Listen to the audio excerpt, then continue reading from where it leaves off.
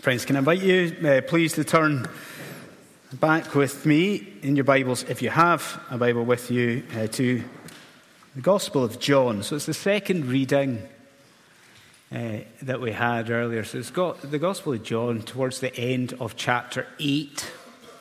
John, towards the end of chapter 8. And if you're visiting, if you're a guest with us this morning, if you're here for the very first time at St. Peter's, I suppose you'll be pleased to know that the plan for the next part of the service is not to patronise you. It's not to try and patronise you. We often hear Christians at this time of year say things, don't we? It's stuff like, society today has lost the meaning of Christmas. Christians say that. We say that, people today don't know the reason for the season. We hear that often. And there's probably, if we're honest, there's some truth in that. But the plan is not to patronise you this morning. I know that you know the Christmas story. So I doubt there's anyone in St. Peter's this morning who, if we were to talk or to ask about the origins of the Christmas story, nobody's going to go straight to Rudolph the Red-Nosed Reindeer or anything like that. I know that you know, right at the very heart of the Christmas story, the origins of the Christmas story, there lies a baby born to Mary, laid in a manger in Bethlehem. You know that, I know that. So just now, instead of me seeking to reestablish that there is a baby at the centre of Christmas, what I want you and I to do together for our time together just now is to consider much more who that baby was. I mean, you think about it for a moment. If today, over 2,000 years after he was born, lots of the world still remember and celebrate a festival that remembers that event, then that person, that individual, must be incredibly special. So just now I want us to ask, well, who is he? To consider his identity. That's the plan. But how to do that? How are we going to consider who this child was? Well, a few years ago, when we were living down south, my wife and I had a reasonably high-profile politician. They came and they knocked on the door of where we were staying. It was sort of coming towards election time. They're canvassing. They're going the rounds, knocking on the doors, wanting to speak to us. Do you know, we chatted about it afterwards, and we found it a very interesting thing because we had heard lots of other people talk about this particular politician. We had heard our family have their say, and the BBC News had their say, and Twitter had its say. But now this person was standing right there. And we were able to ask them questions, and they were able to speak about. We were able to hear directly from the horse's mouth, so to speak. Well, I suppose that's what we're going to do this morning. You see, that baby at the heart of the Christmas story, he grew up, he became a man, and he revealed, for all who would listen, he revealed exactly who he is. And so just now, for our time together in God's Word, we're not going to go to the BBC News. We're not going to go to a media organisation. We're not going to go to friends or family. Do you know what we'll do? We will just now go directly to the source. And in God's Word, we will go to Jesus just now. And we will ask Jesus, well, who exactly are you, Jesus? We will ask Jesus, who is it that was lying in that manger at Christmas time? So that's the plan. Let's go directly to the source to consider who this baby is at Christmas. Will you join me before we look into John 8? Will you join me? Let's pray together. Let's ask God for help. And we do that, Almighty and eternal God. Again, it is such a privilege for us to consider at Advent what you have done. But we, Lord God, can get stale because of our rebellion and sin. Would you, Lord God, add the blessing? Would you help us to see, even with new eyes, the glory and the wonder of the miracle of Jesus Christ? We pray And we ask in Jesus' name, for his name's sake. Amen. So as you've got the Bible there in front of you, we'll look at different aspects of who this baby was. First is this. Let's think about Christ as pre-incarnate. Christ as pre-existent. Let's go for that. Christ as pre-existent. And we'll explain that. Now, you can see what we're doing. What we're doing this morning is from nowhere, we're just jumping this time into the middle of this book, the Gospel of John. So just as it was last Sunday morning, you can see what we've got to do first of all, can't you? The first thing we've got to do is just assess, well, wait a minute, what's going on here? Like, what is the context or the situation? So what is it? What's happening in John 8? I think the obvious thing for me to say is that at this point here, Jesus in his ministry is experiencing not just increasing opposition, but most notably, Jesus is experiencing opposition from the Jews, or let's go for the religious establishment. It is opposition that he's facing from the religious elite.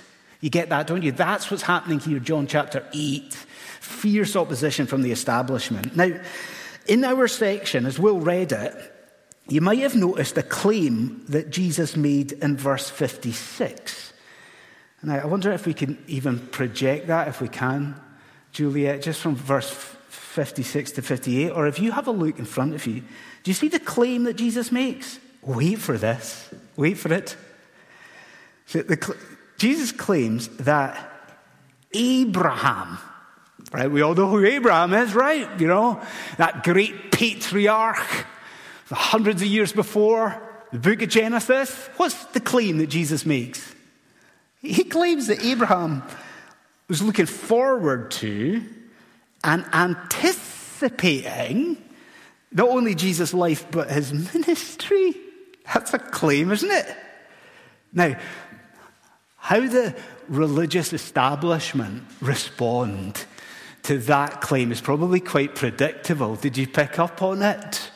Do you see what they do? Like, what they do is predictable, because what the religious elite do is they take that and they twist Jesus' words, and then they start poking fun at Jesus, don't they? Can you not just feel what we call like the ridicule or the scoffing of verse 57 there? Do you see? Jesus, you're having a laugh. Effectively, they say, you know, you're not even 50. How can Abraham, how can you have seen Abraham? You're not even 50 years. Can you feel the scoffing nature, the ridicule of it all? But it is what the Lord Jesus says next that you and I need to get just now. So just have a look at what comes next. Do you see it there? Truly, truly, I say to you, wait for it, what does he say?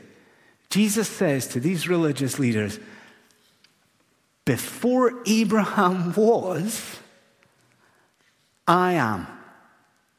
Now, here's the deal this morning. This morning, my intention just now is not for us to try and cover this whole chapter of Scripture, nor is it even an intention to cover this whole section. Like, all I want is for our attention to be on those words alone. Before Abraham was, I am. And under this first heading, I do want you to understand and see that what you have there is a declaration from Jesus of pre-existence. A declaration where Jesus is claiming, wait for this, here Jesus is claiming to exist eternally. The Son is claiming to exist eternally. Come on, this morning, how does that land with you? See, my head is hurting a little bit just trying to think about that. Is yours? I mean, this is the idea that before Jesus was born, before he was even conceived, that he existed. This is the idea here, that the Son of God was living hundreds of years prior to Bethlehem. Did you hear that? The Son living even when Abraham was around, even before that. Isn't this an amazing claim? This is a big claim from Jesus. So I think you and I have to just gently push into this, don't we? And I want us to ask just a couple of questions of this. First question I would like us to ask is, well, have we got this right? I mean, is Jesus really claiming to be eternal here? Is he not just claiming to be really old? Or something along those lines? I mean, have we got this right or not? I'll tell you what, look with me here at verse 58. We've narrowed down to verse 58. I would ask you, just humbly, I would ask you just to consider just now the tenses that you've got on the screen there. I think the young people, we've got quite a few who are in school in the room just now. And you can probably do this better than we can do it as adults, because some of you will have thought about and been taught about tenses, whether you're doing French or Spanish or English. There'll be tenses drummed into you in school. Well, look at verse 58. What does Jesus not say?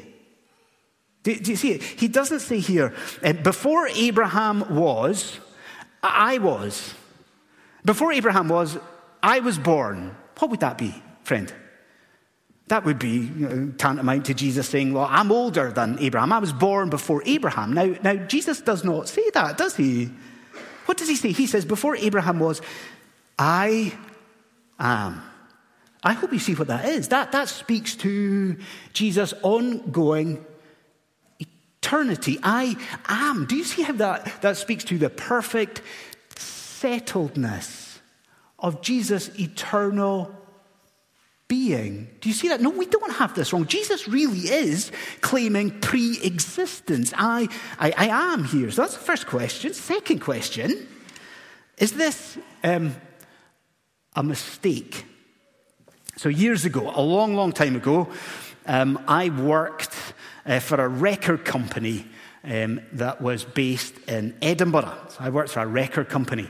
And as soon as I say that, I think some people think, oh, that sounds quite good, a music record company, that sounds quite reasonable, quite glamorous.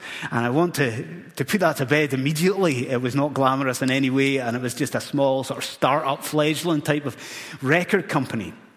But one day, I was given a simple task to do. I had a task to do. So I presume you know how it would work. A band goes into a recording studio, right? And they put all their effort into recording an album. And then what does the producer do? The producer will provide a mix of that album. And then it will be all put onto one master CD. You get the idea? And so you've got everything, all that labor and effort comes down to one master CD. And this was my job. My job was to send the master CD to the publisher so that a run of a few thousand copies of this CD could be made. Right, everyone's with me that is a pretty straightforward job to do. Andy, send CD to publisher for a run of a few thousand. And I got it wrong. And somehow I managed to send the wrong CD to the publisher. Okay?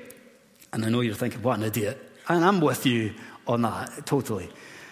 But I managed to avert a disaster, I did, on the phone. But can you see what might have happened?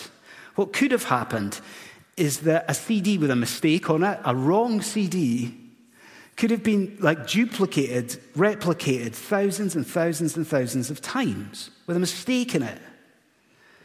Well, is that what has happened in John chapter 8, I wonder? Is it? I mean, we have all heard of scribal errors, I imagine. Is it possible that Jesus said something different? Is it possible that this was taken down incorrectly and then just replicated in all of our copies of the Bible? And I want you to hear the answer to that. The answer to that is no. More than that, if you're visiting, if you're a guest at St. Peter's this morning, I want you to understand that what we are dealing with right now, and that is Christ Jesus presented as pre-existent. Now, listen, please. That is the continued witness of Holy Scripture. That idea is the repeated testimony of God's word. I wonder if you would just listen to the evidence of that. Like, think about how this book, John's Gospel, begins. How does it start? Some of the Christians in here could probably immediately recite it. Listen, though, to the claim about Jesus. John says, in the beginning was the Word. That's John's way of speaking about Jesus. Or wait a minute, let's get away from John for a second. What about another biblical author? Let's go for the Apostle Paul. What does he say about this one born in Bethlehem? What does Paul say? He says, by him, all things were created. Creation. The author to Hebrews says this, Christ is the one through whom God created the world. And then selfishly, we get to my favorite of all. Now just listen to this. Jesus grows up and Jesus is about to go onto that cross to pay the punishment for his people's sins. And you just listen to what Jesus prays. And he prays to his heavenly Father. And he prays this, Father, glorify me with the glory that I had with you before the world existed. Now, friends, is this not amazing? We are going to Jesus and we're asking, well, who exactly are you? Like, there's all this fuss at Christmas time. Who is it that's born in Bethlehem? And what does he say? Jesus says to you, I am the pre-existent one. He says to you, before Abraham was, I am. Jesus, the one who has existed eternally. Now, of course, I realize that you might be here this morning and not be, what will we call it, a professing Christian, not following Jesus. And you might have been invited along today. You might have got one of those flyers and you might have been invited. You might have been dragged along, kicking and screaming this morning. If that is the case, any of the above is the case, I would simply ask you this morning, is that claim not worth you exploring? I mean, you can see why I ask you, surely. If countless millions of people throughout history have not just investigated that claim, but they have, at the end of their investigations, put their trust in Jesus and believe this claim to be true, do you not at least owe it to yourself to explore and to assess that claim just for you? In fact, can I just make a humble suggestion to you? Why do you not investigate that claim this Christmas? Why not, that seize the day thing? Why not do that? Why not speak to a Christian that you maybe admire or respect? There might be one of those in your life. Why not ask the person who perhaps invited you along this morning and ask them to read the Bible with you? Or why don't you resolve actually to come to church over the Advent season and a little bit beyond that? Read the Bible for yourself. But think about it. This Jesus of Nazareth, he claimed pre-existence. Surely you need to establish for yourself whether that is true or not.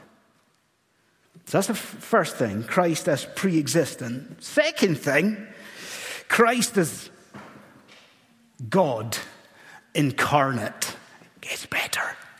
Christ as God incarnate. Now, in this congregation here, and there's quite a few of us, and because of that, we've got one or two lawyers or solicitors connected to our congregation, don't we? And what these lawyers and solicitors would no doubt affirm is that behind even a simple-looking legal document, even if it looks simple, behind that can involve a whole other world and an awful lot of work. Even behind a few words of legalese can lie blood, sweat, and tears, I think. Well, I want you to see that the same is true today, that there is more behind and more to this phrase, before Abraham was, I am, than immediately meets the eye. To see that, I'm going to ask you to do something with me. And I would ask you to turn to another portion of God's word. Just briefly, keep a finger in John chapter 8. And if you would, friends, would you turn with me to the Old Testament book of Exodus? And Exodus chapter 3. Maybe if you've got a mobile, if you don't have a copy of the Bible, even on your mobile, just on your phone, just look up Exodus chapter 3.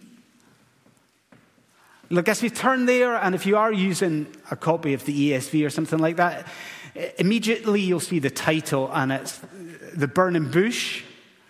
And as I say that to you, or as you look at it, I think that, immediately it sparks memories for some of Sunday school, does it? Or memories of an evening service recently at St.Peter's where we looked at this portion of Scripture. So this is the portion of Scripture. You know it well. Do you? Where Moses took off his sandals because he was on holy ground? And he's approaching the Lord. Now, this is the portion of Scripture. It's one of the high points in the Bible where God speaks to reveal something of who he is, to reveal something of his being. It's a special moment in Scripture. Now, if you would do this with me, if you would look at verse 14, and I wonder if we could put this up on the screen. So God is about to speak to his people and to Moses. But what does he say? He says, I am who I am. And he said, say this to the people of Israel, I am has sent you. Now, every one of us, let's jump back to John chapter 8. Go back to the beginning of the chapter. And perhaps you think you know where I'm going. But hold your horses. Go back to the beginning of John 8. What I want you to see here in this chapter is actually something of an escalation of Jesus' revelation. A development in his revelation. Now, I wonder if you'll see it with me. So you're in John 8. Look first to verse 12. And Jesus says, I am the light of the world. And we're there and we're thinking, is that an allusion perhaps to Exodus 3? Is it? But then he makes it a bit clearer if we look to verse 24. And he says, you would die in your sins unless you believe that I am he. If we move on, it builds up. He says something similar in verse 28. And all of this before eventually we get to our own climactic verse in verse 58, where it becomes crystal clear what Jesus is saying. What is verse 58? Before Abraham was, I am. Did you see there is this crescendo? There is this development to this dramatic disclosure. I'd ask you, St. Peter's, who is Jesus claiming to be at this moment before those religious leaders? He is claiming not just to be pre-existent. Christ Jesus here is claiming to be, wait for this, he is claiming to be the very same God who spoke to Moses from that burning bush. Jesus is saying, I am the great I am, God Almighty, God himself. Now, if we thought the previous claim was big, well, we're bowled over here. Jesus is claiming to be God. You're with me that you don't get a bigger, bolder claim than this, do you? And so I think we have to ask, are we perhaps reading too much into this? I mean, 2 words almost, Before Abraham was, I am. Are we reading too much into this? I mean, you can see this. We live in a world where much of modern scholarship is taking a strange turn, haven't we? The university students know this. The school kids know this. We all know it. Much of what modern day scholarship does is try to read meaning back into text from ancient history, doesn't it? Like whatever the zeitgeist, like whatever the prevailing spirit of the ages in society, very often we find it like people are trying to read that meaning back into a text. So before long, take it from me, school kids are, when it comes to learning about Shakespeare, what they're doing I was trying to analyze and say, oh, well, maybe we should be questioning Shakespeare's sexuality or something like just reading the prevailing spirit of the age back into ancient texts. Are we doing this? Like, are we trying to read too much? Before Abraham was, I am? Oh, two things for you to consider. Number one, how did those religious leaders at the time respond? Look at it. Look at verse 59. Like, if I was to ask you, how do you describe the Jews' response? What would you say? I mean, they're not happy. Like, what would you say? What terms would you say? You'd say that they're filled with rage or they're violent, aren't they, when they hear it? But what exactly do? They pick up stones? They're going to stone Jesus? Does everybody in the room see what that was? That was the punishment that the book of Leviticus chapter 24, reserved for claims of deity, for blasphemy. Do you see that even the very initial hearers of Jesus' words, they understood what he was doing. They understood this is a claim, he's claiming to be God here. But then consider this. Consider that what we're seeing here, Jesus as God, Jesus as the second person of the Trinity, that also is the repeated witness of the Holy Bible. This is also the continued testimony of the New Testament scriptures. And again, if you're a guest and if you're just visiting, would you consider that? This isn't a one-off. The Bible presents to you Jesus as God himself become man. Like, we'll consider even just some of the miracles that Jesus performed. What did he do? He healed the lame, did he? He healed the blind. Do you see that those were the same miracles that the Old Testament said would be signs of God himself at work? And what about Jesus' authority? Consider that the authority that Jesus possessed, do you remember the authority to forgive transgression and sin? That was the same authority that the Old Testament said belonged to God and God alone. And then think about how the New Testament speaks of Jesus. Do you remember? He passed by the disciples in the boat. The same way that the Old Testament speaks of God himself passing by Moses as he hid in the cleft of the rock. And if you still do not recognize that that's what the Bible presents, then just consider what God himself says. What does God the Father say at Jesus' own baptism? God the Father of Jesus of Nazareth says, this one, this is my Son, whom I love. Isn't it something? Like this morning we go to Jesus himself and his word and we say, Jesus, who are you? Who is this baby at Bethlehem? And he says to us, I am the pre-existent one, but more, I am divine. Think of it, the very God who all those years ago formed the fabric of this earth and then just set it in orbit, the God who came up with the laws of thermodynamics and the laws of physics, the God who keeps the sun in the sky and keeps you breathing this morning. Over 2,000 years ago, that majestic, all-powerful God, what did he do? He took to himself full humanity, and God was laid by his mother and put in a bed of straw. Who is this Jesus? Who is the one in the manger? Veiled in flesh, the Godhead, the holy, incarnate deity. Christ is pre-existent. Christ also as divine. And we end most briefly with Christ as Savior. Christ as Savior. When you were young, and it was Christmas time, did your dad or your uncle, did they do the sort of dad thing when it came to Christmas presents?